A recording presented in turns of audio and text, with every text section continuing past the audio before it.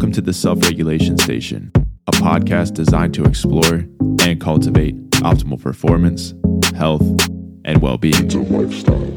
I'm your host, Dr. Ford Dyke. It's time to discover what makes us human. What makes us human.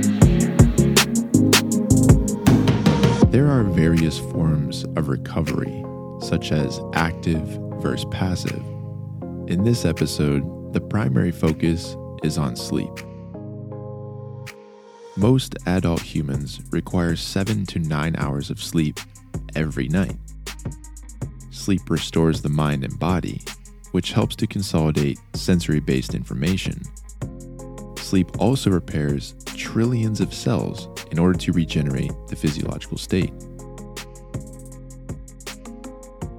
Are you asking me right now? I'm asking you right now, what does sleep mean to you? Sleep means to me, restoration is the first word that comes to mind, like recharging. Restorative sleep happens prior to midnight. In fact, research suggests the hours between 10 p.m. and 2 a.m. are the most restorative.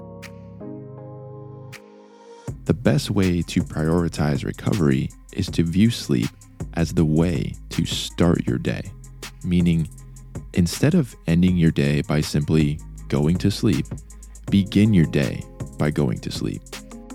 In essence, your day is predicated by sleep.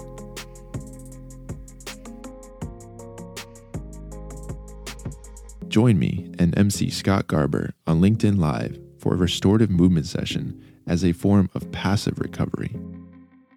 Link provided in the show notes.